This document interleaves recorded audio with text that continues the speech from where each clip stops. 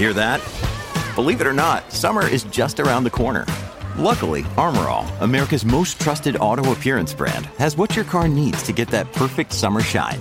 Plus, now through May 31st, we'll give you $5 for every $20 you spend on Armor All products. That means car wash pods, protectant, tire shine, you name it. Find out how to get your $5 rebate at armorall.com. Armor All, less work, more clean. Terms apply.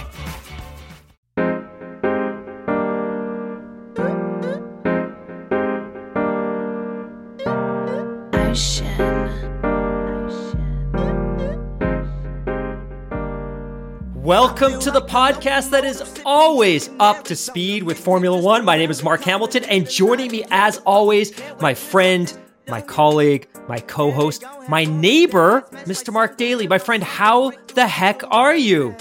I am good, thank you very much, and happy weekend, happy April Fools. Well, let's not play on that too much longer. But yeah, it is weekend. It is April 1st. Can you believe it? Like spring, the first quarter of the year is already behind us. We're into spring. Summer's literally, well, it's not literally around the corner, but it's coming fast. But I'm good. Looking forward to putting my feet up for the weekend. I just want to make sure before we get too far into this podcast, one, I want to give a huge shout out to Micah Boyce. He was the individual that moved mountains. He built castles. He helped us get new intro music for our show, which is something that we've been hoping to do for the better part of the entirety of my time with the show. It is live. And big shout out to Micah. He's got connections. He helped produce that track. The actual artist is JT the Human. A big shout out to JT the Human for allowing us to use this track. I promise you we'll find a way to make you whole in the future. It is fantastic. You can find JT the Human on Spotify. You can find JT the Human on Apple Music. And I promise we will continue to flex all over this terrific intro music. But aside from that, one other housekeeping item before we get started, because we've got some super sexy topics tonight.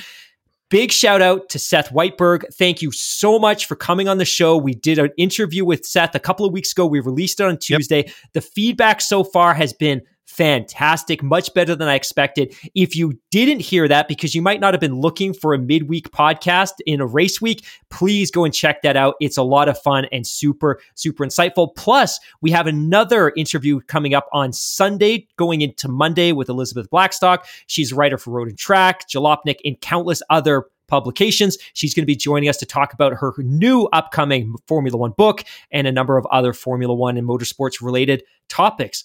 That was a lot, my friend. I just needed to get it out of my system. Where do you want to start? Well, let's just clean the palette here and set the stage. So since we don't have a race this weekend, let's just remind everybody that's listening what the standings are, the drivers and constructors. So we'll set the table that way. Driver standing, if you're a Ferrari fan, if you're Tifosi right now, you got to be loving this. Charles Leclerc and Carlos Sainz leading the world championship right now, first and second. Max Verstappen is third. George Russell is fourth. And Lewis Hamilton is in fifth. So, I mean, we see a real theme there. Ferrari, Red Bull, Mercedes. Who else would it be? Long season to go. Will anybody rise up to the occasion and challenge any of the big three? We'll wait and see, but it's been fun to watch so far. On the constructors side, it is, not surprisingly, Ferrari on top. Mercedes and Red Bull are second and third, separated by only a single point. Alpine is fourth, and then Haas, Ferrari, all the way up in fifth in the constructors. So that's been interesting to watch over the first couple of races. So, Mark, like you said, lots going on this week. Where do you want to start? Well, of course, hey, we got to talk about Vegas. We're going to go to Vegas first because that is the big topic that has been hinted and has kind of been, there's been a lot of smoke around that fire for several weeks, if not months now, but it became official this week. So why don't you tell us all about it? Yeah, Wednesday night, Formula One and Liberty Media announced that they will work together to promote a race on the Strip in Las Vegas starting November of next year. The race will be held in partnership with Live Nation Entertainment and the Las Vegas Convention and Visitor Authority, as well as founding partner Caesars Entertainment, MGM Resorts International, Wynn Las Vegas, and presenting partners MSG Sphere, Resorts World Las Vegas, and the Venetian Resort. So basically, everybody is in on this. Everyone that is anybody in Las Vegas, Harris County, the city of Las Vegas, the state of Nevada, Live Nation Entertainment, Liberty Media, and Formula One have come together to put on what should be the pinnacle or the flagship event of the Formula One calendar. And you noted a couple of minutes ago that this has not been a particularly well-kept secret over the last few weeks and months and really years. But to me, this is very much the darn near culmination of all of Liberty's ambitions when they entered Formula One. And I've talked about this a few times in the past, that when F1 was bought by Liberty, Liberty bought it because they thought that there was untapped financial upside with the sport. And it recognized that most of that upside was in the United States. And, you know, you look back at 2015, 16, the U.S. Grand Prix was in a lot of trouble. It was heavily subsidized by the state of Texas. They were having trouble selling tickets. Liberty comes in, they transform the sport. But one of their visions from the very beginning was they wanted multiple races in the U.S. because if you have 1 or 2 or 3 races, it's much easier to sell lucrative TV contracts to network partners like ABC and to ESPN. It's really tough to get the cable TV and the networks on side in the U.S. if there's only one domestic race. And if you look back to the 1990s, Gary Bettman and the NHL tried to do exactly that, which is, hey, it's 1993. There's 21 teams. 7 of them are in Canada. We are never going to be able to get a big TV deal from a U.S. network partner. So they expanded like crazy in Florida and Texas and the Sun Belt. Formula One, I believe, is trying to do exactly that. The race is going to be on Thanksgiving weekend, and this is going to be the really interesting part, my friend, and I'm dying to get your thoughts because you and I haven't talked about this. The race is going to be on Saturday night at 10 p.m. So for all of those on the East Coast, that's a 12 a.m., 1 a.m. start. For everyone in Europe, that's going to be an early morning start. Thanksgiving weekend, Saturday night race. What are your initial impressions of that? I'm really pumped. I'm really stoked for this because it is something completely different. And, you know, speaking as a selfish North American Formula One fan, I'm excited that finally we get a big major event that is prime time, right? Smack dab in the middle of our weekend. And we don't have to do anything except park our butts on the couch and watch this. This is going to be really exciting to me. I mean, most of the time we have to get, I mean, this past weekend in Saudi was different because just with it being a night race in the desert in the Middle East, it worked out that here on the West Coast, it was breakfast time on Sunday morning. And that was awesome. That was great. But this is going to be, I think, for Formula One fans, I mean, I can see people congregating, people having parties. I mean, not to mention the people that are going to be in Vegas to watch this one live. I think it's going to be really cool. I think it's going to be fantastic. And on a Saturday night too, that's something completely different. I mean, if it comes to anything, I mean, isn't it always Saturday night in Vegas? I mean, I'm just throwing that thing out there, but yeah, you know, I think it's cool. I think it's awesome. The what we've seen of some of the virtual renderings of the track and the layout of the track in and around Vegas and down on the Strip. And I think we just had one comment in the live chat from Eliezer Gabriel, who said, "I'm still wrapping my mind on how they're going to close the Strip down for days." Try weeks. Yeah, I don't know about weeks. Great question. They will be, there will be a significant amount of time that's going to have to be invested to put up all the temporary facilities, grandstands, and things like that. And certainly there will be a lot of road closures right up into before and after the event. So it's going to be inconvenient, but I think if you're a fan and if you're in Vegas, I think it's going to be an amazing event. I think it's going to set the bar. I think it's going to raise the bar and set it to a new level for a spectacle in Formula One. And I think that's what they're aiming for here. I think they're aiming for a spectacle. I definitely agree. And I don't think that any expense is going to be spared in putting this together. Obviously, the backdrop is going to be incredibly compelling. You're talking about the Las Vegas Strip with all of those recognizable buildings and structures and the signage. I think this is going to be very exciting. The track itself, which we probably should mention, will be a 14-turn circuit. It'll run for 3.8 miles or 6.12 kilometers with top speeds expected to hit around 212 miles per hour or just under 350 kilometers an hour.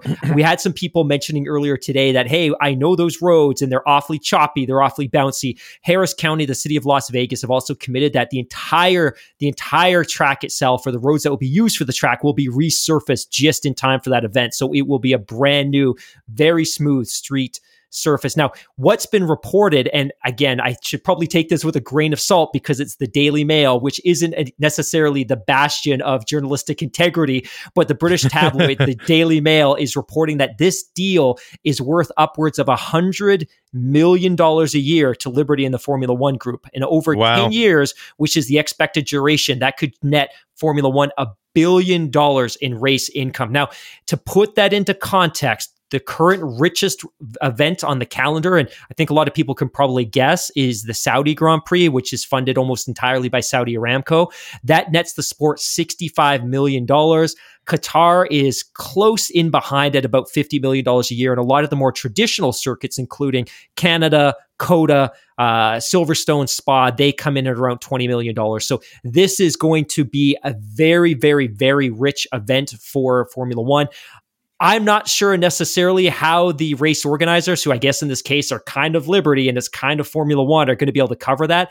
But I think from a Las Vegas perspective, this is an extremely glossy marketing brochure for their city that they're going to be able to hold up to the rest of the world on that Saturday, Sunday, come November 2023. You know, I think it was funny because we were talking in a group chat with our good friend Josh Cooper from The Athletic. And I think the comment that he made earlier today after the news was made official is that, why is it that all of a sudden people realize that they can play sports in Vegas? Because, I mean, I guess it really went to a new level several years ago with the Las Vegas Golden Knights joining the NFL, and then the Raiders relocating there, now Formula One. It's exciting. And when you see some of the pictures, when you look at the strip, I mean, it just looks like it's made for Formula One. I think it's going to be really, really awesome. But it begs the question mark, how is anybody going to report on this race? I don't know how this is going to work because, you know, there's that old saying, what happens in Vegas stays in Vegas. So this could be a little bit awkward. I don't know how this is going to go, but you know, that's okay, folks. I'm here all week and I'll let myself out. Dude, I have to ask you a question because it's never come up in conversation before. Have you ever been to Vegas?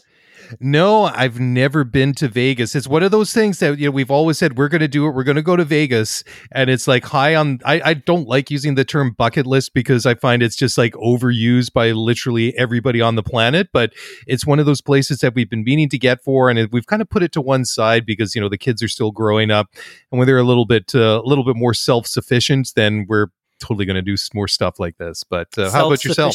Is self-sufficient in the sense that you will abandon them in your mansion in the suburbs of Vancouver and go with just your wife? That's right. You know, I like it. I like your style, my friend. You know what? Incidentally, I've never been either. My wife has been many, many times in the past, but I've never been. And honestly, I'm not a big... We're like the last two people on Earth that haven't been. The last two people in our entire province that haven't been. I'm not a big party guy. I don't drink, so it's never been super compelling to me, but this is a compelling reason for me to go. And as much as I would like to have gone to Miami, which I was simply priced out of, maybe there's an opportunity here. And hey, any racing publication out there that's looking to toss out a couple of credentials to help cover this event, I know a couple of lonely Canadians that would love to participate. Now, one other thing I will add quickly while we're on the topic is there has been an overwhelming amount of negative feedback online, particularly from European fans, about the fact that we're going to have 3 races in the United States. I think it's probably pretty useful to know that the United States is a country of 350 million people, which is pretty comparable to the continent of Europe. And of course, Europe has over 10 Grand Prix. So I don't think it's necessarily unrealistic that maybe you have 3 here. And if you go back to 1982, so I know we're going back 39, 40 years, but back in 1982, when Formula One had just a 16 race calendar, there were 3 races in the United States. That year, you had a race in June in Detroit on the Detroit Street Circuit, which is very similar to the street circuit that they're going to be using for Indy coming up. That was back-to-back with Canada. You also had the United States Grand Prix West at Long Beach in April. And then you actually concluded the season on the 25th of September. Imagine that, the Formula One season ending on the 25th of September.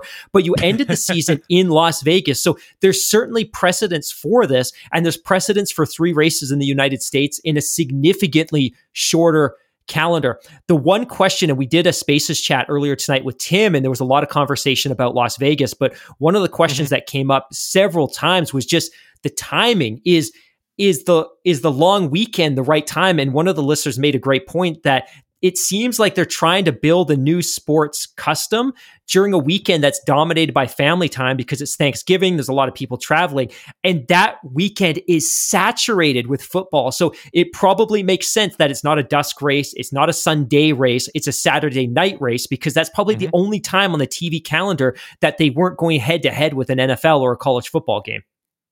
The only other time slot that it would work against is when they throw it up against whoever the Detroit Lions are playing against on Thanksgiving Day, because why did that become a tradition? We've got a lot of listeners in Michigan. Come on. I'm not. I'm throwing shade at the Detroit Lions, but I don't want to throw shade or like upset the great people in Michigan. I feel sorry for them because it's just a painful franchise to watch. You know, long gone are the days of Barry Sanders. I mean, I don't know. I don't know a lot about the Detroit Sanders other than I know that Barry Sanders was an amazing running back. I still remember the day he retired. I was absolutely glued to sports radio KJR from Seattle for like an entire day listening to that happen. That was a big deal. But it's big news, right? We get off topic. I guess the other question is, what does the 2023 calendar look like? Like, I know you and I were excited to look at 2021. We were excited to look at 2022. 2023 is going to be crazy because we know Russia's not going to be on there. We're expecting China to come back. How are we going to fit all of these races on the calendar? Now, does France drop off? Where do you put this race on the calendar? Do you glue it together with Austin and Mexico City and Brazil? I can't conceptualize, like, we know where it's going to be on the calendar. I don't know which races don't make the cut when it comes down to the game of musical chairs in the 2023 calendar. Yeah, I know it's crazy. There's so much stuff out there, and when you look at it, and let's see, I got to pull my notes up here somewhere because, well, let's talk about first who we might keep or who's going to be around for a while. So Bahrain's contracted until 2036, which is incredible. Saudi's race is secure. Saudi, Australia, Italy, and when I say Italy, I'm talking Imola here, not Monza. They're under contract until 2025. Miami's under contract to 31. Barcelona is under contract until 2026. Monaco is under contract supposedly until the end of 2021. So obviously the notes here says renewal being negotiated. So I'm sure that's going to happen. Baku is only under contract until 24, the same as Silverstone and Monza and Japan. So there's a bunch in there. And then you've got some other interesting ones here. So after not having a Canadian Grand Prix for a couple of years, Montreal is under contract until 2029. And then there's a bunch of races that have their, the words are failing me at the moment. Their contracts expire at the end of this year, including Austria, France, Belgium, who else? Mexico. And then that's it that I can see. So what we have here is Austria has a multi-year option, although I don't know on which side is the option, if it's the host or Formula One. Zandvoort in Holland, they are under contract till the end of 2023, and they have an option to extend that until 2025, which, considering how much the Dutch love Max, that would just seem like a bit of a slam dunk. The one race that I never thought would stick around, and I'm thinking specifically now, or saying specifically right now, is the Hungaroring, the Hungarian Grand Prix, which came online in 1986 when there was still a communist country. They're under contract until 2027. Singapore, where we have been obviously for a couple of years, they're under contract until 2028. And COTA, that's an important one. Of course, that's very popular with the community here. COTA's under contract until the end of 26. Brazil under contract till 2025, and the same with China. Should we get back to Shanghai, and then Abu Dhabi is 2030, and Qatar, which of course we're taking a year off this year because of the World Cup, they will be under contract until 2031. So we've got some long-term deals in there. And I think we were talking about, was it only last week, about the possibility of going up to a 30 race season. Liberty said, what was it, a year or 2 years ago, maybe even a little longer, that they had interest from, 40 venues from around the world. And it certainly seems like that interest is there.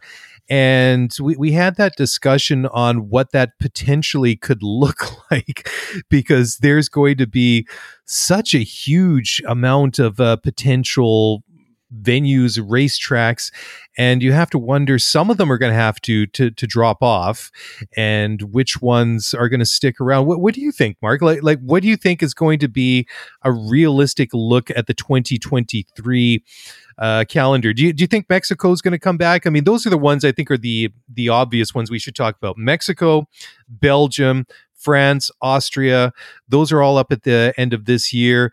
I must admit, I think I'm very skeptical to see if there will be a French Grand Prix, because I mean that seems to be heavily subsidized by taxpayer money. Austria, that seems to have been a pretty good race. I mean, if they have an option, I would expect to see that exercise. Belgium, I would be surprised if they didn't find a way to make Spa happen again. I mean, that is just such a fantastic historic circuit, but that doesn't necessarily guarantee anything. And then Mexico, I mean, there's been talk over the past couple of years, again, heavy subsidies from the government, and there's been some, how do you want to put it, some opposition to that from people that that money's coming out of their pockets to fund that race. So those would be the two that I could maybe expect to potentially see disappear. How about yourself? It's really hard for some of these races that rely on state subsidies to survive in the face of events that are willing to fork out $50 or $65 or $100 million a year. I think the good news with respect to Mexico is, while the track isn't ideal for racing, at least with the previous spec of cars, it might be different this year. It has been a blockbuster success in that country. But to your point, it has also received very generous subsidies from a government that's under pressure from the public for spending money in a more accountable way, and spending state dollars to host a Formula One race that very few people in that country can actually afford to attend isn't necessarily a great way to get reelected. I hope Mexico stays on. I think it's really important, but it would be very easy for Formula One to chop that race off the calendar and just slot Vegas into that swing through North and South America. But I hope it stays. I would say we're very, very, very unlikely to see France back. And I know that there's officials in France that are saying we would love to be able to alternate with another European venue or another venue and host a race biannually. I still don't think that's logistically logical. I think that's probably not going to happen. I know today, but I don't hate that idea though, because if they're not in the position to do that, I don't necessarily dislike that idea, because we've seen some really fantastic tracks like Hockenheim, the Nürburgring, etc. Just to name a couple right off the top of my head that do not host Formula One races. Maybe that gives them the opportunity to do so, right? I mean, all power to them. And that was a point that Ben Nasta brought up on the Spaces chat tonight, which is, hey, if they're willing to do it, great. And honestly, if France, if Paul Ricard and if Hockenheim want to get together and say, hey, let's host this biannually and just alternate or rotate, and that's something they're comfortable with, awesome. I look at it from a business perspective, and it costs an obscene amount of money to build and maintain a Formula One grade racing circuit, and to host an event biannually probably doesn't provide you with enough revenue to cover the cost of managing and keeping that track to Formula One specifications. I just think that would be very, very challenging, but I would expect that France would drop off. Now, this week, there has been sweeping speculation across the web that nobody's been able to substantiate that they're looking at possibly dropping Spa.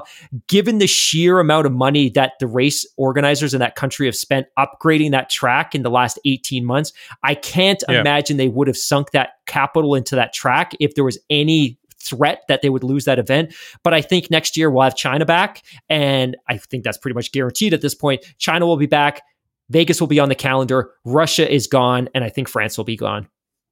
Yeah, it certainly is interesting, and we'll just have to see how it evolves. But like I say, I don't hate the idea. I know that's not a ringing endorsement, but I'm very much in favor of the idea of alternating it between circuits that aren't able to, if they don't have other circuits that are lined up and have the funding in place to host a race, right? So anyhow, hey, Mark, let's take a quick break here. When we come back, it's finally time to talk about another a situation where there's a lot of smoke and potentially a fire. And I'm talking about the VW Group, Audi, Porsche, etc. This has got to happen at some point. This is just, we've been talking about it for months and months and months now.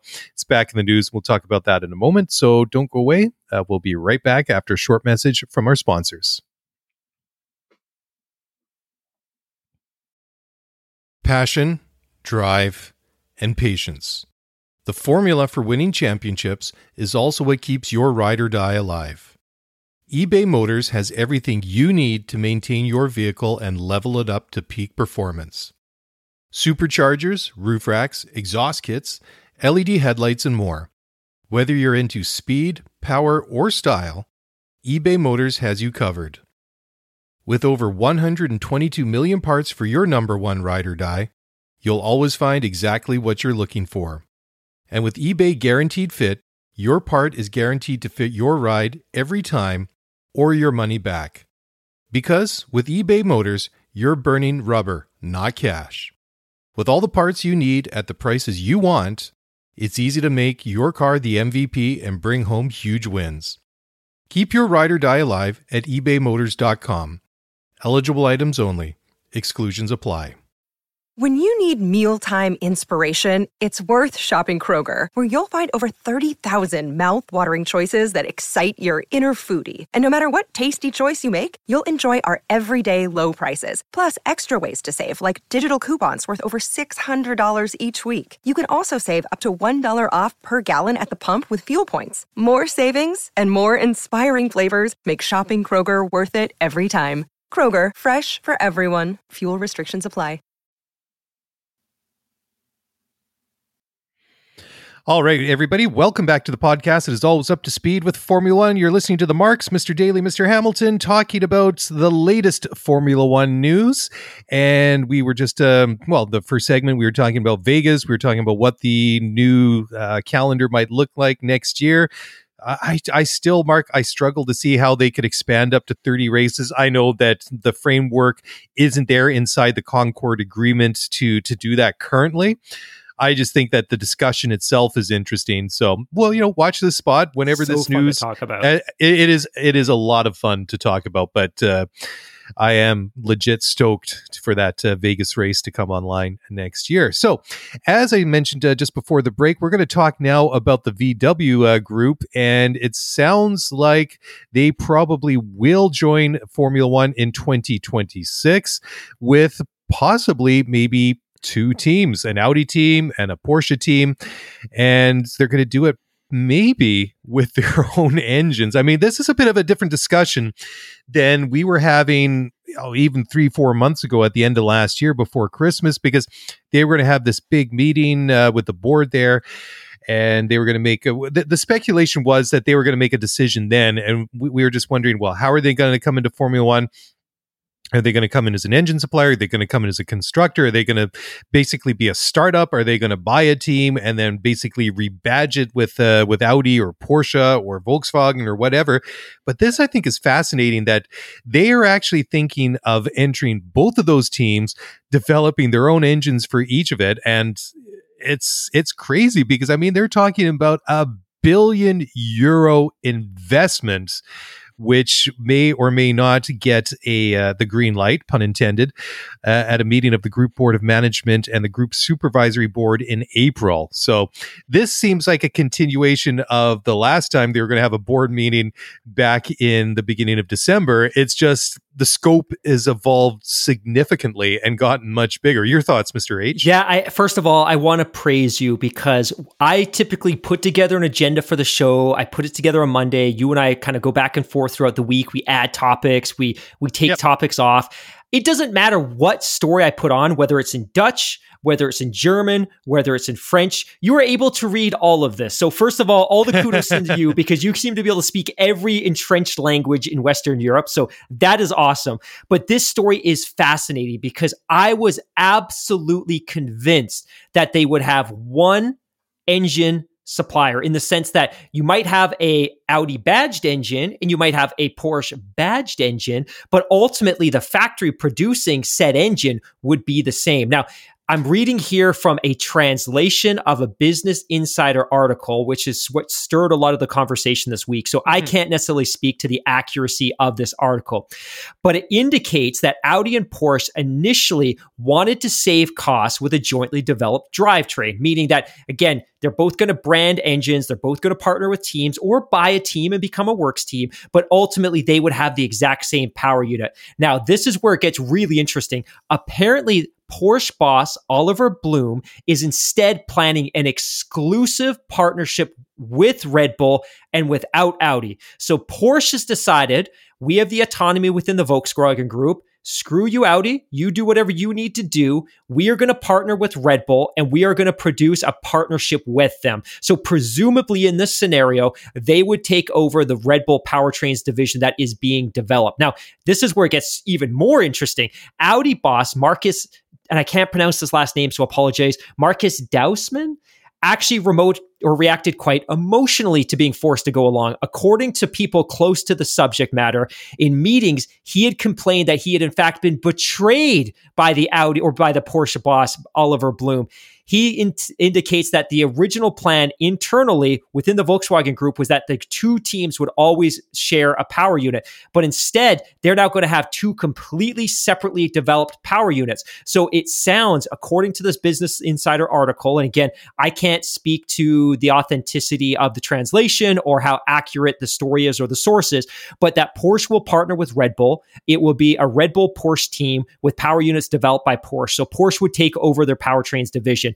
Audi, on the other hand, is looking to sink 500 million euro or about $550 million into buying McLaren. And presumably that includes the road car division. Now, that number may seem a little bit low. Do you think the valuation of that team plus the road car division would be bigger? That team is drowning in debt. So that purchase would also presumably assume they would take the debt. So Audi would produce their own power unit for the McLaren cars, and Porsche would develop power units for Red Bull and AlphaTauri. And then potentially Williams would become a customer team of one of those two groups. So again, this is all just reporting based on sources. You and I can't validate any of these, but it is incredibly, incredibly fun to talk about because the whole topic or the line of conversation and narrative was, hey, 2 badges, 1 power unit. Now it could potentially be 2 badges, 2 power units, which is incredibly interesting to talk about. Oh, yeah, absolutely. I just love the way that this conversation and this whole topic has evolved. And I couldn't help but think that, you know, that fit with Red Bull and the whole RBPT business really makes sense that they would do something and take it over, because this whole Honda leaving Formula One saga it's such a tangle, right? Is because they come out and say, well, we're leaving, we're pulling out of Formula One, we're completely pulling the plug, and we're concentrating on our road car division, and we're going to go all electric by whatever the date is. But but now we're not really leaving, and we're still going to give them support, but we're not really. Yeah, so I mean, it's still basically a Honda engine. It just has a Red Bull powertrains logo and rocker cover on it, whatever. I mean, it's just interesting. But where it gets really fascinating is that Red Bull is not allowed to do anything with that IP. It's basically, well, I mean, number one, the rules dictate that this engine formula is frozen to 25 or 26 anyways. But just the way with all the legalese and everything, the way that deal was brokered with Honda to keep supplying them with these powertrains for the next several years is that they don't own any of that. They can't take any of that intellectual material and use it as a basis to develop a new powertrain moving into 2026. So in effect, you have this, what you think is this great setup for them to be an out-and-out constructor in their own right, like Ferrari, like Mercedes. But now they're kind of handcuffed to an extent, right? Because, okay, we're good for the midterm, but not for the long term. And then so that you have like the VW group making a lot of noise, a lot of rumblings that, yeah, we're going to come online and we're going to have, like we were talking about 3 months ago, we're going to have one powertrain or one engine with 2 different badges on it, Audi or a Porsche. But now it gets even more interesting, like you say, that you could potentially have 2. And that, again, becomes extremely fun to speculate about and talk about. But I couldn't help but think, and this is going to be a bit of a stretch in mental gymnastics here, and bear with me. And this is no sort of slight intended at the VW group, but I can't help but think that in part, maybe a very small part, that the willingness to spend and invest this sort of money, of course, with two elite and very luxury brands like Audi and Porsche, is in part VW trying to distance themselves from that scandal that we saw several years ago. I mean, they got caught first with like the defeat device in their road cars and everything like that, and don't really need to get into that. And I'm not suggesting that's the reason why they want to get into Formula One. I just can't help but think that in part that doing something like this is part of turning over a new leaf or a new page in the book for the VW group as a whole. Just try and leave a lot of this unpleasant stuff in the past and try and get out front, get into somewhere in different areas, and Formula One being one of them. I mean, I love, we talked about it at the time at the end of last year, where they finally start to flex on these V6 turbo hybrid engines. And there's a lot of positive things around Formula One until we talk about, the Saudi Grand Prix, which we'll do in a few minutes. But I don't know. What do you think about it? Do you think there's something to that? I mean, it's not their sole motivation, but like I say, I can't help but think in part this is part of them turning over a new page in the evolution of the VW group. Put it that way. Yeah, I think you summed that up really well. And there was a couple of articles that I read today, and I apologize, I cannot remember where I read them. Otherwise, I would reference them.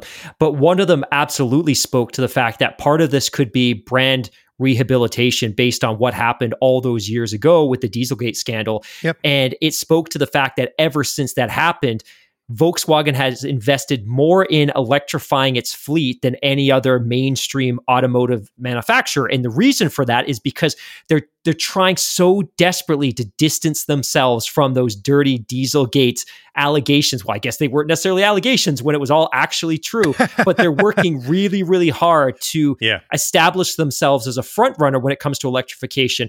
And one of the things that I read today was that one of the outstanding issues that needs to be resolved, or one of the outstanding questions that needs to be resolved around the 2026 power unit. So right now, the power units are effectively frozen until the end of 2025. They'll be scrapped, and all of the teams will be rocking an entirely new power unit for 2026. One of the unanswered questions about the 2026 power unit is how they will be fueled, or how the internal combustion engine will be fueled.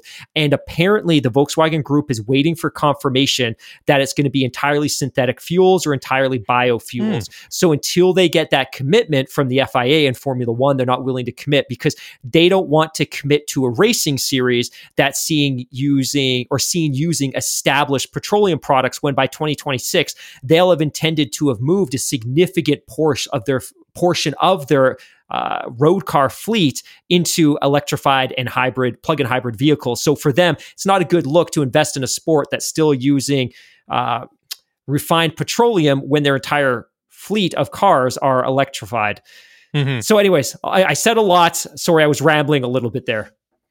No, I mean, it makes a lot of sense. I mean, that was a story that I think that is something that broke towards the end of last year. I remember discussing it at the time, that I think that was something that we were particularly interested in is, okay, well, we don't know what the new generation of power units is going to look like, but there was a lot of talk at the end of 2021 that certainly something that we're going to see is more exotic, newer biofuels and things like that, which, I know is really nerdy stuff, but it's fun to talk about. And again, it's just not the innovation and the technology that goes into a Formula One car, which is of course amazing from every single component from nose to tail on these cars, but also now what they're putting into it. I mean, the fuel's always been exotic, but I mean, it becomes really fascinating when you look at all these different things, be it like the bigger tires, the wheels and newer tire compounds.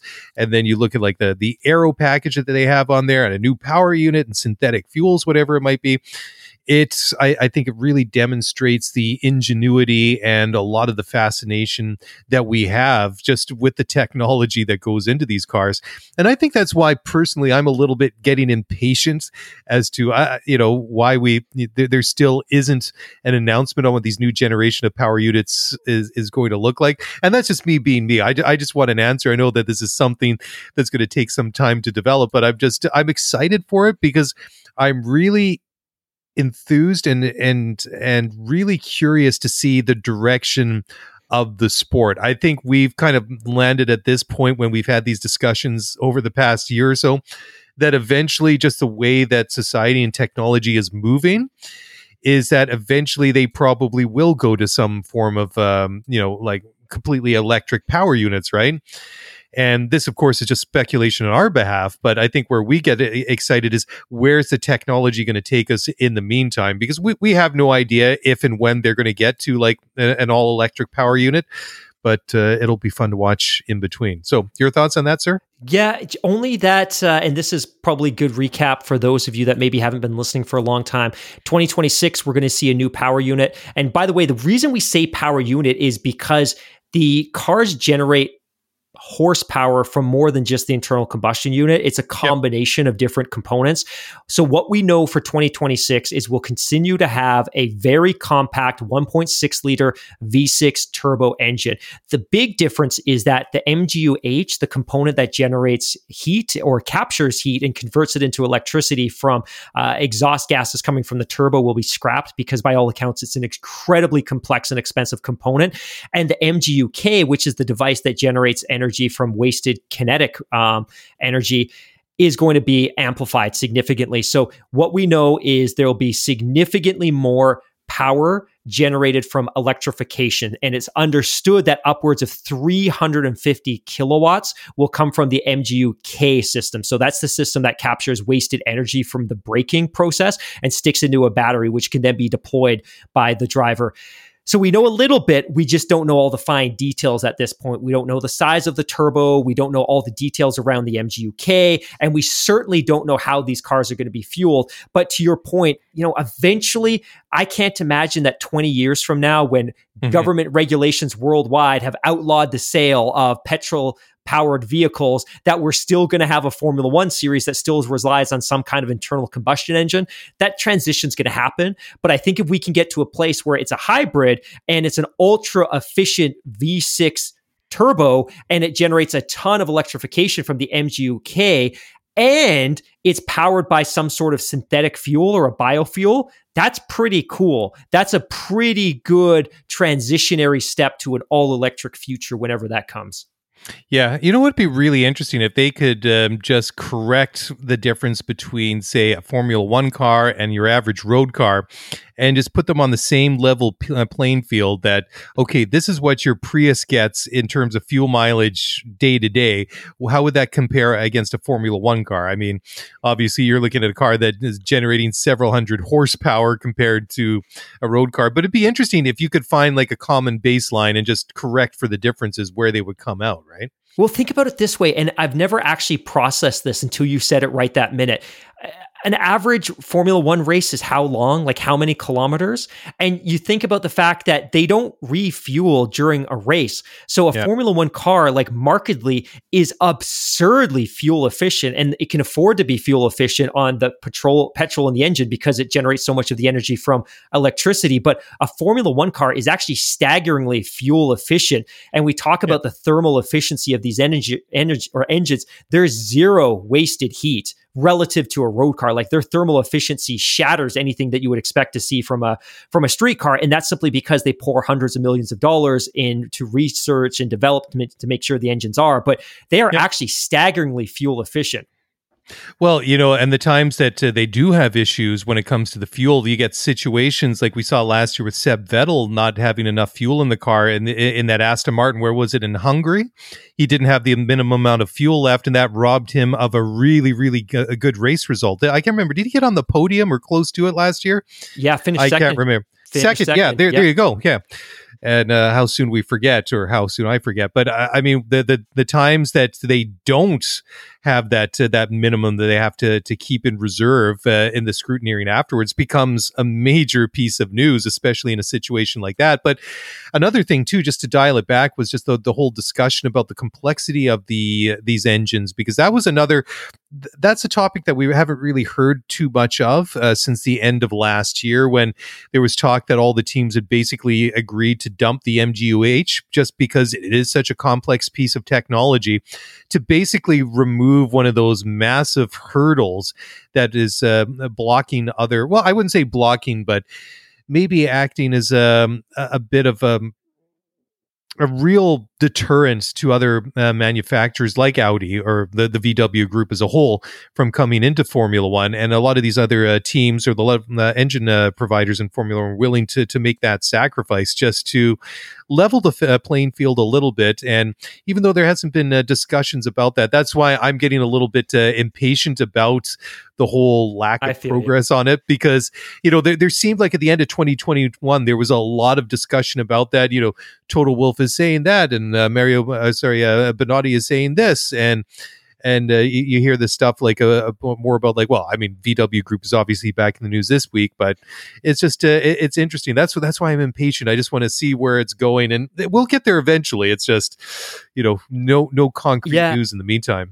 F1 and the FIA, who ultimately dictate the terms of the engine formula, are in a really unique place, right? Like they could come out and say, look, you guys want a simple engine? Here is a naturally aspirated V8, meaning there's no turbo, there's no hybrid, there's no MGU-K, there's no MGU-H. And everyone balk at it because they're like, well, that's not road relevant. Manufacturers aren't producing new V8s without super efficient forced induction, without hybrid systems. So they go and they develop an ultra advanced compact V6 1.6 liter engine with a turbocharger and two separate hybrid energy recovery systems. It's too complex. So they have to walk that back a bit to make it more attractive to manufacturers, because you need to constantly be attracting manufacturers. And like Tim said on the Spaces tonight, you can't have them pop in, spend a couple $100 million, lose a bunch of races and bail again. You need to find a way to keep them satisfied and keep them in the sport long term, because it's good for them.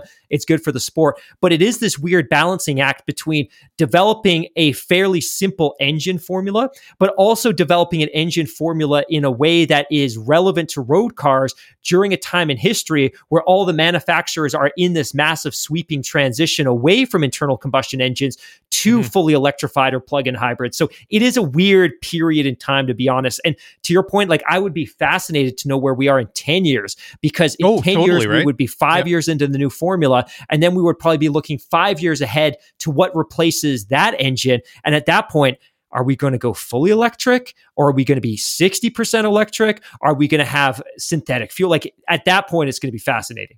Yeah. I mean, they can kick the can so far down the road, but at some point they're going to have to do it. And I think that a lot of this is just, I wouldn't say like a time saver, but I think it sort of preserves the essence of what Formula One is and what we've been used to all these years, while they navigate the uncertain future in front of us, without sacrificing the the performance of these cars to where the electric power units can be developed more to the point that they could seamlessly make that transition, right? So anyhow, hey, Mark, let's take another quick break. When we come back, we're going to talk a little bit about the Saudi Arabian Grand Prix. There was a lot that happened off the track last weekend for the wrong reasons. We're going to dive into that in a moment after a short break, so don't go away. We'll be back right after this short break. With threats to our nation waiting around every corner, adaptability is more important than ever. When conditions change without notice, quick strategic thinking is crucial. And with obstacles consistently impending, determination is essential in overcoming them. It's this willingness, decisiveness, and resilience that sets Marines apart. With our fighting spirit, we don't just fight battles, we win them. Marines are the constant our nation counts on to fight the unknown. And through adaptable problem solving, we do just that. Learn more at Marines.com. Okay, welcome back, everybody. Time to change topics here a little bit. So the drivers are going to meet with the Formula One's bosses to bring up a bunch of concerns from last weekend's race in Saudi Arabia. Of course, the big news that happened literally right after we hung up the mics and the headphones after last week's show was there was a rocket attack on a nearby oil facility near Jeddah, and we basically at that point when we woke up here on the west coast of North America on Friday morning, there was a lot of uncertainty as whether or not that race was going to go ahead. Ultimately, it did. I mean, it was a great spectacle for us to watch, but there were a lot of concerns, at the track itself. Mark, you're a lot more familiar with the the cultures and the situations over there. I know that you've do some other things, so maybe you're a little bit better prepared to speak about this topic than I am. Yeah. And I think we should probably do a quick flashback to last Friday. And in my experience, it's funny. I was actually super excited for the Grand Prix because I get to, in my newly built office, I have a beautiful 55-inch TV on the wall. So hopefully my bosses aren't listening, but on Fridays, I can put on Free Practice in the background and I can kind of just monitor it out of the corner of my eye. I promise I'm still working. But when I tuned in last Friday morning, I noticed that there was a counter on the screen on the broadcast counting down to the start of Free Practice 2. I was just like, that's kind of funny. And my assumption was that there was a red flag in Free Practice 1. That was a big crash. Makes sense. It's Jeddah. It's a super dangerous track, super high speed, close concrete walls, no Tech Pro barriers. So it kind of made sense. And it wasn't until after Free Practice 2, when I think I went to CNN or one of the other big news sites, that I learned that there was a rocket attack on one of the Saudi Aramco oil facilities. And I'm not sure if it's a refinery or a storage facility, but there was a rocket attack. And I was just like, my gosh, that's so crazy. Why were they not talking about that during the broadcast at all, which became a theme throughout the weekend? And there was a lot of people that were criticizing Sky and the F1 TV producers because this was happening in that city and you could see the smoke billowing in the background from the track, and they weren't quick to address it during the broadcast. It could have been because they didn't know what was going on. Could also have been that they were being directed. So regardless, at some point during Free Practice 1, there was an attack on an oil storage facility on the outskirts of Jeddah itself. And the facility was owned, of course, by Saudi Aramco, which is a state-owned petroleum company, and also the title sponsor of Formula One, the title sponsor of this event, and the title sponsor of Saudi Aramco. Now, if you know the geography of the Persian Gulf, of the Arabian Peninsula, Saudi Arabia is the biggest country in the region, and it is bordered on the northeast by Kuwait, Bahrain, Qatar, the United Arab Emirates, Oman, and then along its southern border is a country called Yemen. And Yemen has been in a very, very unfortunate situation for the better part of the last decade. There's an ongoing civil war. It's alleged that there are multiple state proxies involved. We know that the Saudi government's involved. We know that the Israelis are involved. The UK has been involved. France, Great Britain, and a number of different countries. The unfortunate outcome is that whatever infrastructure was in Yemen has been destroyed. And it's in a really, really, really awful situation. There's a horrific humanitarian crisis there. And I plead and I hope that the global community comes and embraces that situation and helps provide some relief. Now, the rocket attack that hit the Saudi oil storage facility is from an opposing force, or a force that's opposing the Saudi intervention in Yemen. And they have been dropping missile attacks into the United Arab Emirates and into Saudi. Now, a lot of these are intercepted by security or Saudi security forces. This one, unfortunately, was not. Now, the Houthi rebels, who are the ones that fired the missile, presumably were intentionally targeting infrastructure as opposed to civilian targets. My suspicion is that they did so intentionally because they wanted to shine some light on the situation in Yemen. Now, as the weekend progressed, we get into Friday night. You, me, we're talking back and forth. We're messaging with Vincenzo, and the situation's getting a little bit dire from a racetrack perspective because the drivers came together and they're like, whoa, whoa, whoa. And it's now been reported, it was unanimous, that the drivers came together and argued, we don't feel safe proceeding. They were then I don't want to suggest strong-armed, but they were then convinced by the team principals and by the Formula One brass, including Stefano Domenicali and Ross Brawn, that they should proceed and that it was safe. And it's been reported that Saudi security officials and race organizers came forward and also said, look, you guys are safe. Here's some evidence. Here's some documentation. We should proceed. Ultimately, the drivers relented, said, okay, that's fine. And they proceeded with the race. But there was a real scare there on Friday night because of the proximity of this missile attack to the racetrack, that the race wasn't going to go ahead. And fortunately, there were no casualties in this attack. As we've been doing this podcast, by the way, I've begun to develop friendships with people all over the world. And I've met some fantastic people online that live in Saudi and that live in Jeddah. And before doing this podcast, I would never have had the opportunity to meet those people. So I've learned a lot more about the culture in Saudi, spend a lot of time in the region. I've never actually been to the kingdom, and I want desperately to go because I want to experience the culture and meet the people. But obviously I reached out to them right away. Are you okay? Is your family okay? Everything was good. But what it did do is raise the specter of the drivers objecting to racing there permanently on the grounds of security, not to mention all kinds of other questions that are asked of the Saudi government. What this did do is raise the question of the power that the drivers have in determining when and where Formula One holds races. And to put this into the context of North American sports, if you look at the NFL, if you look at Major League Baseball, if you look at the NHL, and if you look at the NBA, there are players' unions. And with the exception of the NFL, which is a bit of a disgrace, those players' unions are incredibly powerful. And they hammer out collective bargaining agreements with the owners. And they do these on every 4, 5, 7 years, whatever the term of the agreement is. But it dictates a number of things. It dictates the conditions under which they play, determines the cities in which they play. It determines the cut of the revenue that the players get versus the cut of the revenue that the owners get. It determines the length of the playoffs. It determines the length of the regular season. So the athletes in North American sports have significant influence on their standard of living and their experience playing their sports. In Formula One, the Grand Prix Drivers Association isn't necessarily a recognized institution, and it has no influence over the Concord Agreement, the technical regulations, or the sporting regulations. And I don't want to come across as being too sympathetic to the drivers because they're living the dream that all of us would have had when we were in our teens and our 20s. Sure. Yep. They make millions of dollars, they travel the world, they're on a global platform, and they get to drive Formula One cars. That's a pretty cool existence. But I think what we discovered this week was the drivers maybe don't have as much sway or as much influence into the calendar and when races are held as maybe they should. So the question this week was, should they have more? And what influence should they have? And should there be an organization that better represents the interests of the driver? So that was kind of a long preamble that just sets up a question for you. Like, I'm curious about your thoughts on this one. From a driver's perspective, should they just be signing these contracts knowing that we agree to the terms that are established in the Concord Agreement? Or when the Concord Agreement is being signed, should some sort of group that recognizes the interests of the drivers better communicate that to the sport? Yeah, I can't but help but wonder if maybe something like that will develop in the future going forward, because I think it's interesting if you look at some of the things that were said after the weekend.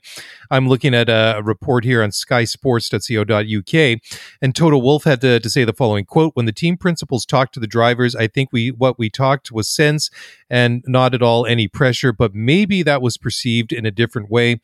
In the end, the show and the spectacle were amazing, and what we delivered as a sport was great, and this is what a sport should do," end quote. So you compare that to what Max Verstappen had to say. He said, quote, "We had a lot of guarantees that, of course, we would be safe, but I think after this weekend, all the drivers also together, we will speak with F1 and, of course, also the team bosses to see what's happening for the future." And then his teammate, Sergio Perez, said, quote, "I think there's definitely some considerations that we will have to do as a group and see what's best for the sport going forward," end quote. So it's interesting because, like you say, there's a bit of a perception, or the thought was that the drivers were strong-armed to a certain extent to participate in the race. And Toto's kind of, he's walking that back a little bit. I think he's very careful in the language that he said.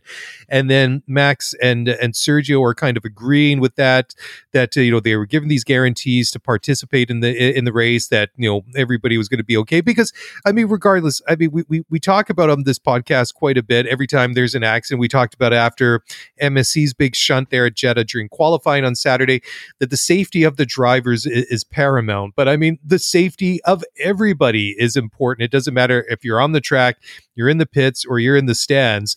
But we usually just limit that conversation to what happens to the cars on the track. Should there be a big accident, number one, that the drivers are protected, then the track workers, the mechanics, and the people in the stands, that should debris come off a car, like a wheel, a piece of bodywork, that somebody's not going to suffer some really potentially serious or fatal injury, right?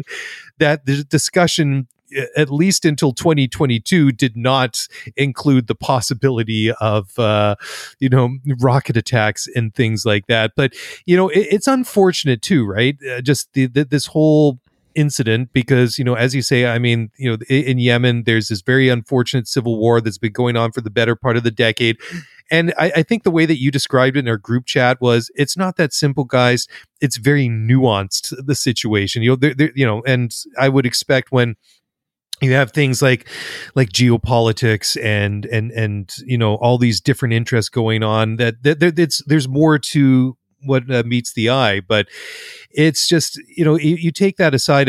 Even when Saudi was announced as a host for the Grand Prix, there was a lot of there was a lot of opposition to it, because the country unfortunately doesn't have a great human rights records for certain things. And I think that was great too, like what Sebastian Vettel did last year when they went there. He had that private day for female drivers, and just to sit down, because he basically said, who am I to come in? I'm a visitor here. Who am I to see the situation on the outside of the country, to be critical about it without really knowing what's going on? He said from the outside, a lot of things don't appear great, but then he got to know some of the people that live there.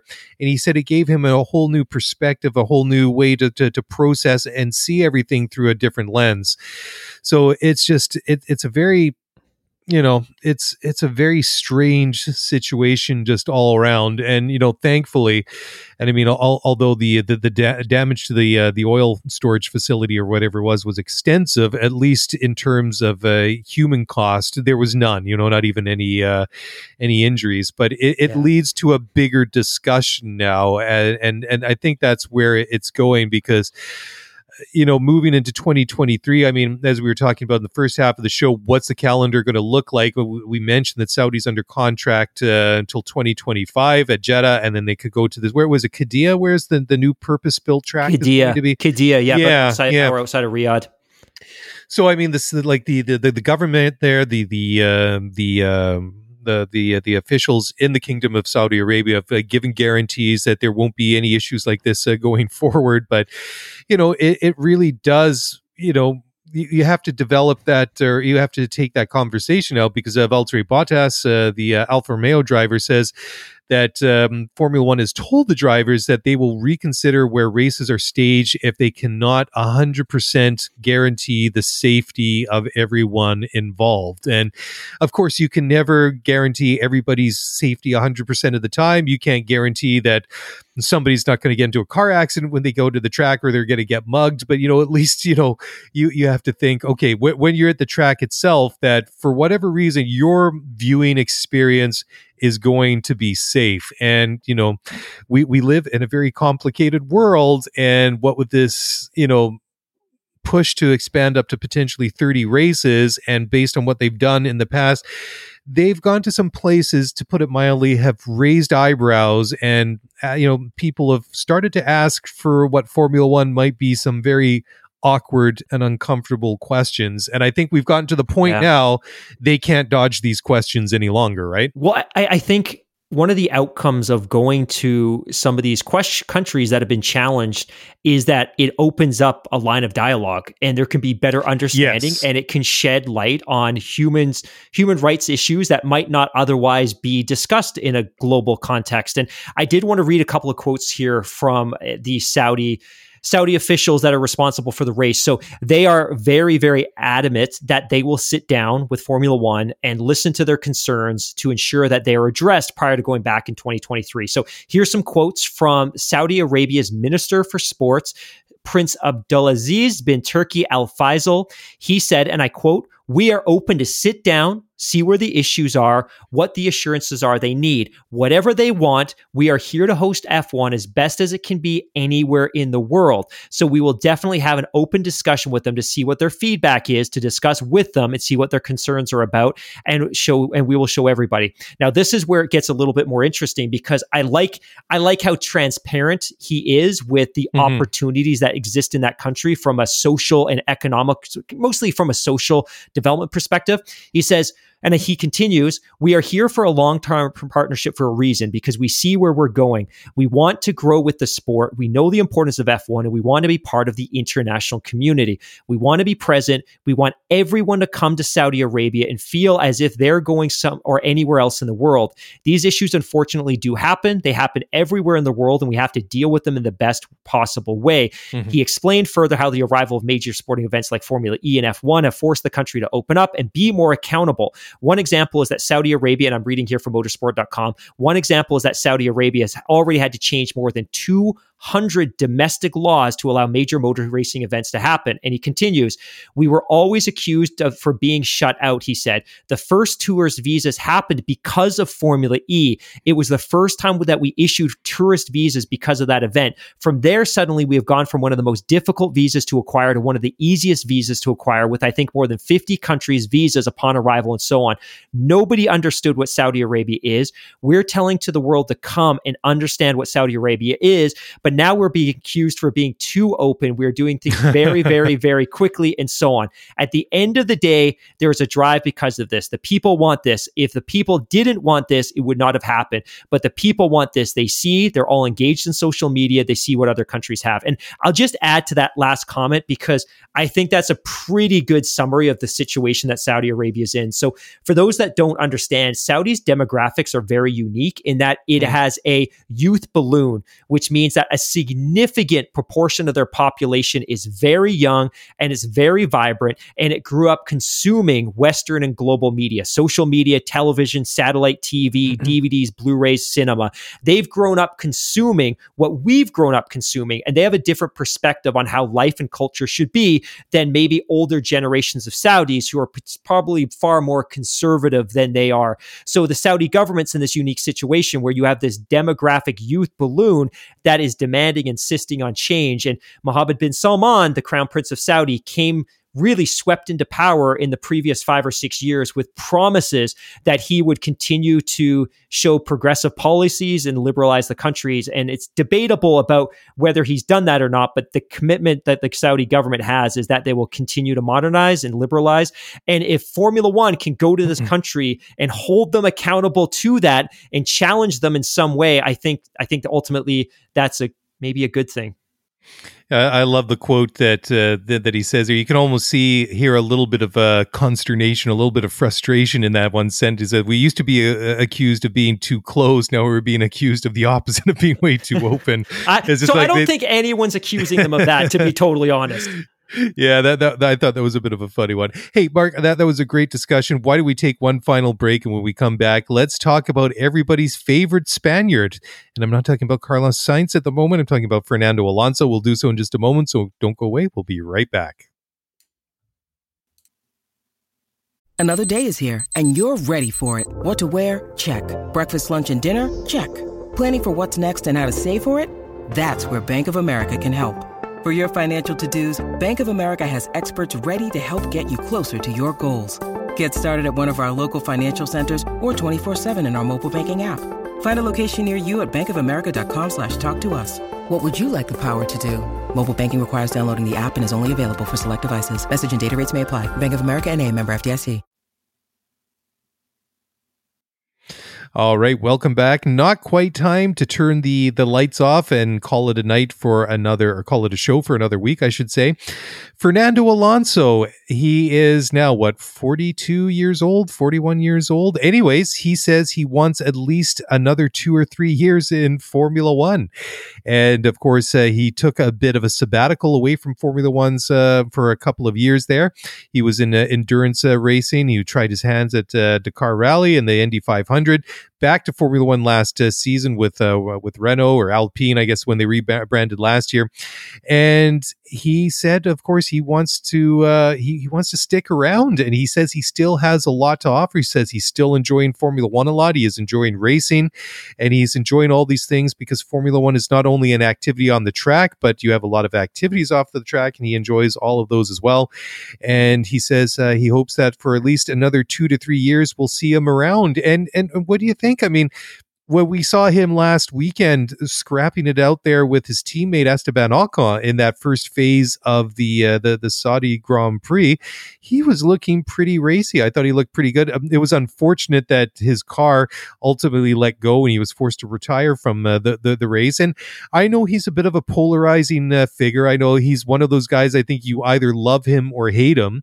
And I think there's a lot more people to fall into the former rather than the love him category, but I think he can still drive. But I guess the big question in his mark is, can he still perform at the level that's required of a Formula One driver, being on the wrong side of 40, but compared to, say, what we saw with Kimi Räikkönen over the last couple of years, I think that Fernando at least has something to stand on to make these comments. Whether or not, he can pull it off, that's a different question, but I think that I think he can make the point. Let's put it that way. I don't think, you know how there's that expression, you don't appreciate something until it's gone. Sure. I don't think he appreciated Formula One as much as he realized he did until he was out of the sport. So he had that awful 3, 4, 5 year run with McLaren, and it was a mess and it was a toxic, and then he was out of the sport. And I think he immediately realized how good he had it. He had one of 20 seats in the world. He absolutely did not respect the team. He did not respect their engine supplier. And he realized, I just raced my last Formula One race. And I think when he got the opportunity to come back to Formula One after 2 years out of the sport, I think he absolutely, for maybe the first time, really respected and appreciated the opportunity. And if you look at his conduct on the track, off the track, again, there's constant Lewis Hamilton slander because that distaste and that competitive thread runs deep with both him and Lewis, but he's been a revelation on the track this year. He's looked incredibly racy, as you described. In Saudi, he looked phenomenal. I was so sad for him that engine let go towards the very end. But even off the track, he was incredibly respectful of that duel with Esteban Ocon. And I look back 5 or 6 years ago, I can't imagine a scenario whereby he would have shown that much respect on the track and off the track to the person that he was racing. Totally. And he was very respectful of Ocon. And I think you look back at those McLaren days, he was frustrated with the team. He was frustrated with the team leadership. He was frustrated with Honda. He was frustrated with his teammates. Nothing made him happy. So I think when he was out of the sport for 2 years, it really reset his appreciation for being a Formula One driver. And I think now it's desperately clinging on as long as he possibly can. And I think he's valuable to Alpine because if you look back in 05 and 06, when he won those dual titles with that team, he's deeply embedded in the fabric and the history of the team. And I think they'll probably let him race as long as he's competitive. And there's certainly some other drivers that are going to be out of contract soon, including Pierre Gasly. He, of course, Fernando Alonso is only under contract until the end of this year, but I think he'll stay as long as he can. And I think the team will keep him as long as he continues to be as racy as he has been. He had more pace than Ocon on Sunday. Yeah, and I love that scrap. I thought it was good, hard racing. Absolutely. Neither of those guys put each other into the wall and or caused a crash, which is like the cardinal sin in motor racing. Is if you take out your teammate or cause a crash with your teammate and retire both cars.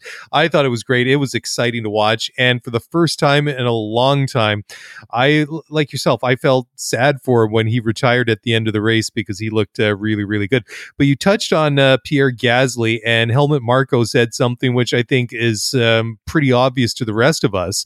And he said that Red Bull, the organization as a whole, that is pretty much likely to lose Pierre Gasly if they can't offer him a return to the senior F1 team. I mean, he's had some very, very good moments with AlphaTauri. Obviously, he won at Monza, and that was phenomenal. That was exciting to watch. I mean, he's a great talent. Obviously, it didn't work with Red Bull proper a couple of years ago, but I mean, they're not great when it comes to their young drivers. I mean, we saw it happen with Danny Kvyat. We saw it happen with Gasly. I mean, they've been, I think, a little bit, and I can understand why. When you're a big team like that you need both your drivers to perform. But the thing is, they're going to have to make a choice then. And what we've seen from Sergio Perez, at least over the last couple of races, and I'd argue over the last several races of 2021, is he's really found his groove. I mean, he's been around in Formula One for a decade now. I mean, he's not a young guy. I mean, he's younger, but I mean, he's not like he's 20 years old anymore. But I think he's one of the names to watch and see where he ends up going, because unless Checo really stinks, let's put it that way, for the rest of the season, I would find it really hard to argue against bringing him back. I mean, the way that that whole Minister of Defense thing in Abu Dhabi at the end of last year in the finale, the way that he did what he needed to do to help Max. I mean, ultimately, Lewis got around him. Ultimately, he passed Max. I mean, let's forget the craziness and that whole situation at the end of the race with the safety car. We don't need to go there. But I mean, that was great racing. I was disappointed in Bahrain when, like we were going to see that same scenario play itself over. Sergio's car lets him down. He retires. Same thing happens to Max. But the point is, he's been really good so far this season. He was on pole. It looked like he was going to finish at least on the podium until he got caught out by that whole safety car when Nicky had his crash in Saudi last weekend. So I don't know. I'm just kind of struggling, and unless they make that tough call to ditch Sergio Perez and then replace him with Gasly, I don't know. But I think that Gasly might just be better served for his own personal interest to move beyond, because you got to think that even if he gets that seat back in Red Bull, at the back of his mind, because there's going to be no guarantees. I mean, nobody does each other favors in pro sports, because, okay, this is what you did last weekend. Okay, great. Well, what have you done for me today? And the patience runs thin. And I think that, yeah, I don't know. I'm just not convinced. I think Pierre would be better to move on if he gets a good offer from a good team. What are your thoughts, Mark? I guess the question is, what team would that be? I mean, certainly I think there would be teams that would be excited to have him, but you got to think McLaren's pretty committed right now to Lando Norris. Yep. He's under contract through the end of 2025. Ricardo's under contract till the end of 2023. And again, let's be very honest, Formula One contracts aren't worth the paper that they're printed on, and they can be torn up mid-contract. We saw that with Sergio Perez in Force India. He signed a 3-year extension, and that deal was torn up by ownership and tossed aside midway through. And obviously, there was some sort of buyout.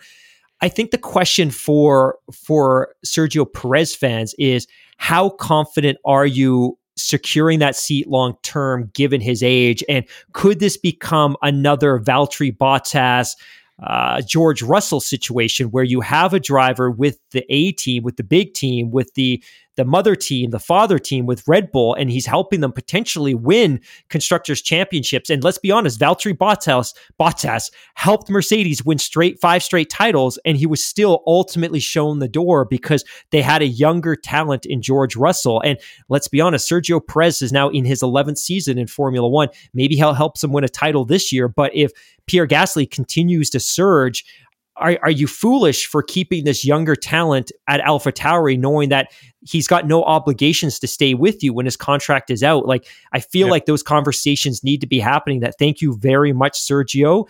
Here's the door, or hey, we'll find you a seat with AlphaTauri, or, we'll work with another partner team to find you a ride. But I cannot believe that Red Bull would be so incompetent to let Pierre Gasly out of their out of their grasp. And if that means letting Sergio Perez go, you got to do it just because of Sergio Perez's age. He's on the wrong side of 30. And that's not to say a 30-year-old driver can't be successful, but if Pierre Gasly is showing comparable pace in what should technically be an inferior car, and he's not because it is an inferior car, but if he's showing comparable pace and great racecraft, why would you not bring the younger driver into your team? Oh yeah, totally. And another thing that we should mention too is that Sergio Perez is at Red Bull to perform. He's not there because he has a very handsome sponsorship package that he brings with him, because they don't need that sponsorship money. They've got, they're able to Great call. Yeah, I mean they're doing quite well on their own. Let's put it that way. So in a team like that, the second driver is going to be somebody that's there to perform. And they had a really good 1-2 punch there for a couple of years with Max and Ricciardo. And then once Ricciardo left after 2018, it's been a bit of a revolving door. Sergio didn't settle down immediately. I mean, it took him, a good 2/3 of the season to really find his groove there last year.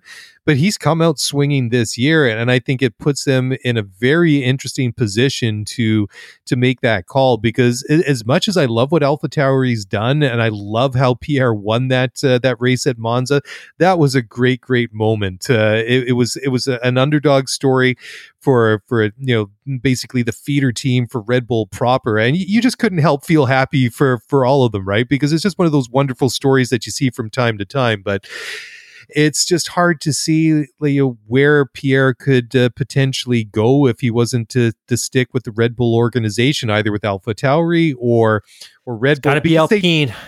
That's potentially another one. There's the him being a French driver, the French team. There's that natural conclusion that you can kind of draw there. But it's just like, unlike say Ferrari or Mercedes, they don't have any other partner teams other than AlphaTauri to really kind of exert some pressure on. And like say Mercedes did try. I mean, obviously that didn't work out with Nick de Vries getting him a seat at Williams last year, but interesting nonetheless. You mentioned Lando just now. Jenson Button, former Formula One world champion. There, I got at it eventually. He was a little bit critical about Lando signing a long-term deal to the end of 25 with McLaren this earlier in his year. Jenson had to say, quote, "For Lando, it was surprising that he signed such a long contract at the start of his career. We all want to be team players, but you never know where the team is going to be in 3 years. And also, this is going to be a big hit, 5 years to go, and he's going to be like, oh, okay."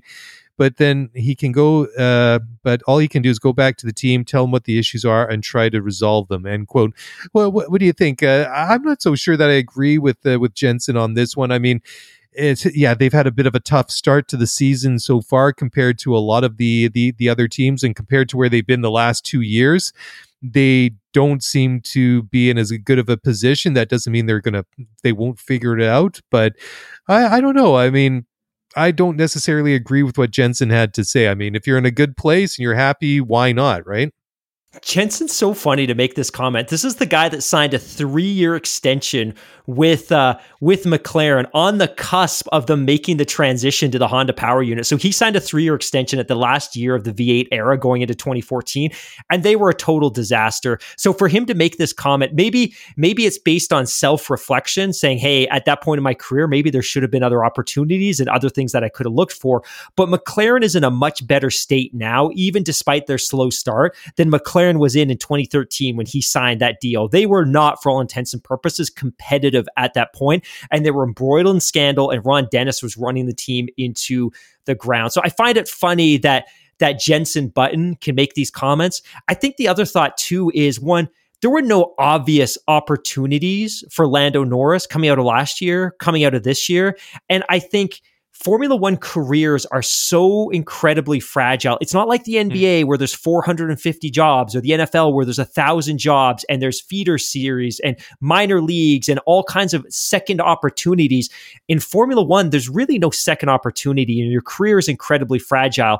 If he was to not sign that deal, and he has a really tough campaign with McLaren, there's no guarantee that there's going to be a lavish deal available. There's no guarantee that there would be a deal available at all. So I think he did the smart thing, which was A long-term contract was made available to him at a team that he was incredibly comfortable with and at which he's enjoyed some success. It was just a logical no-brainer to sign that deal. Yeah, I can't help but wonder if perhaps Jensen's comments were colored a little bit by the fact that they've had a pretty rough start to 2022.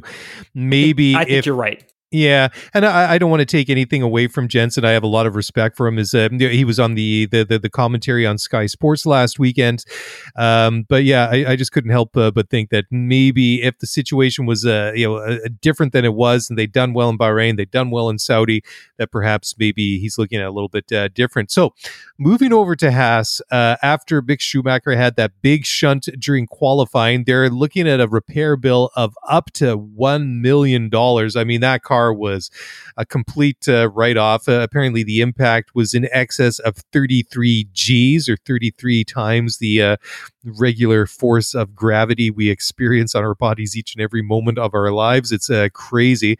So yeah, they're looking at about £750,000 just to bring it across, but crazy. Hit the wall at turn 10 at over 270 kilometers an hour. It's just, it's nuts. After he was okay, I was relieved about that. I was starting to kind of go over some of those things in my mind, because whenever you see one of those big crashes, usually in the investigation afterwards, they come up and they sort of give you an indication of what the impact was. I mean, 33 Gs, holy smokes. No wonder he was a bit of a sore boy afterwards, but thank goodness he was okay. One of the former team principals of Aston Martin and one of their previous guises as Jordan Midland Spiker in Force India, a fellow by the name of Colin Collis, has come forward to say that, he's been kind of critical of new boss Lawrence Stroll, doesn't really see them going anywhere. As a race team, doesn't see Lawrence's endeavors just to pump money into the team as not being enough. I agree to his, some of those comments. I think you can't just throw money at an organization and just expect that you're going to win. We've seen plenty of examples in multiple sports on that. And I mean, we've heard some stories recently that maybe Lawrence is micromanaging a little bit more than we kind of expected him to, but yeah, I don't know. I know we're a little bit of homers when it comes to Aston Martin and the whole Canadian connection to that team, what with the Strolls and their involvement in it. And I think that when you make big investments like that, when you you invest over the medium to long term, I think that you are going to go through some growing pains. And I don't think that you're necessarily going to hit a home run in your first or second or maybe even your third at bat. Yeah, I think Lawrence Stroll was very careful in the few media appearances that he's had over the course of the last couple of years to undersell the rate at which he thought this team was going to be competitive. And it was always, hey, we want to be competing for world titles in 5 years. And, winning a world title isn't required of this team. We just need to be contending for them. I think it's becoming pretty clear that he's very anxious with how this team is performing, how it performed in 2020, how it performed last year, and how it's performing now. And obviously last year was very much a write-off, a sunk cost for Lawrence Stroll and the Aston Martin team because they wanted to go all in on 2022. And so far it's been a bit of a disaster for them. They struggled to get both cars out of Q1 the first week. Hulk got out, Stroll didn't, which is a shocking blow for that young driver. And every report that you and I have seen and everything that we've read is that as the team continues to struggle, Stroll is continuing to tighten his grip around the control of that team, meaning that he is more intimately involved in every decision that's happened. So I think you and I have been huge homers and advocates for Lawrence and what he's done and the money he's invested in that team, saving Force India, potentially with that consortium, saving the Aston Martin road car division from irrelevance. I think at this point, they need to show us the goods. I am beyond frustrated with this organization. I'm frustrated with Lance as a driver. I think he should be doing much better than he is. I don't see the eagerness. I don't see the passion. I don't see the hunger. I think off the track, he's far, far, far too relaxed given the circumstances of the team. And maybe that's because he's got billions of dollars to fall back on. But I'm frustrated now with the entire Stroll experience. And I just think with the sheer amount of resources that they're throwing at this thing, that eventually they're going to figure it out. But at the same time, I'm not confident in Crack. And I'm certainly disillusioned with the fact that they hired Martin Whitmarsh. I thought that was a terrible hire, and to put that organization into the hands of that individual to me is hugely problematic. And I strongly expect that the back half of the season is going to be plagued with rumors about what's going to happen to Seb, because I don't see Seb coming back with this team next year. And then the question is going to be, who's going to replace Seb? Who's going to want to replace Seb? I think this team's in a fairly dark place right now. And I think a lot of it is less to do with the Mercedes power unit. Earlier tonight, we had a really great Spaces chat with Tim, and Tim Hauraney had basically spoke to the fact that Aston Martin, Williams, and Mercedes are being forced to turn down the power units in their cars because they've so underdeveloped the chassis and the underbody downforce and ground effects that the power units are capable, but the development of the cars is lagging so badly they can't afford to turn up the power units, because it just exacerbates and amplifies the issues that they're having with porpoising and bouncing, which I thought was a really interesting and logical take. But I'm fairly disillusioned on Aston Martin, given where you and I were 14 months ago, that we were flying the Aston Martin flags proudly above our castles here in the suburbs of Vancouver. I think we've come a long way to be so disillusioned and frustrated. Yeah, I think we've kind of put those back into the closet for the time being. Yeah. So one final thing before we turn off the lights here for good this week is that there was an announcement that came out earlier this week that at the U.S. Grand Prix at COTA in Austin, Texas, on the weekend of October the 24th this year, that they've announced a series of concerts over the festivities for the entire weekend that is going to include Ed Sheeran and Green Day. They're going to have a lineup of more than 20 bands on the Germania Insurance Superstage on Friday night. It sounds like it's going to be a lot of fun. So I was jealous of everybody that went to COTA last year, but sounds like it's becoming a real thing, like the festival around there. And it sounds like it's going to be a lot of fun again this year. I just want to read a quick story on that one. So that is one hell of a concert lineup for a Grand Prix. That is stacked beyond stacked. But here's a story from motorsport.com dated March 12th, 2016. Analysis, how COTA used Taylor Swift to save the U.S. Grand Prix. That's right. Wednesday's confirmation that the U.S. Grand Prix will go ahead on schedule addressed the big question mark over the 2016 Formula One calendar. The race had been listed as provisional by the FIA, but now it would appear that we are guaranteed the first ever 21 race season. This is just 5 years ago. That is how fragile and delicate the US Grand Prix was on the calendar. They couldn't give away tickets. They couldn't sell tickets. The race was mired in controversy because it was extracting massive subsidies from the Texas state government. And in 2016, they bolstered ticket sales dramatically by bringing Taylor Swift in for the concert on the Sunday. So it's interesting that now 6 years later, 5 years later, it's a blockbuster success without the concerts. They're selling out. They're selling every ticket at incredible prices. And they're still bringing in great concert acts. It's crazy how things can change in 6 years. Yeah, tell me about it, right? And well, I know that there was a lot of criticism from people last year as well, like just like the organization at the track seemed like it was kind of thrown together like sort of last minute. I don't know, we weren't there, but hopefully whatever they do is that it lives up to the hype, because that sort of head of steam, the excitement for that weekend at COTA is starting to build already, and it's still 6 months away, 8 months away. I've kind of lost count. I mean, it's a long way from now, and there's a lot of racing between now and then, but already so many people are getting excited to heading down to Austin for that one. Anyways, I think that's about it that we have for this week. Thank you all for listening to the show. If you want to get in touch, by all means, do so.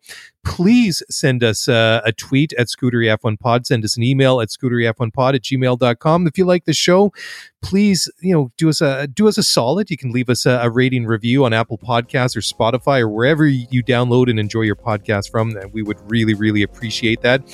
And that's it. On behalf of myself and Mr. Mark H., have a great weekend. Look out for that interview with Elizabeth Blackstock, which will drop at the beginning of the week on Monday for your commute back to work. Enough from that, because enjoy it when it drops, because I don't want to get people thinking about Monday on Friday. So I'm going to just shut my mouth right here. So anyways, guys, have a great weekend.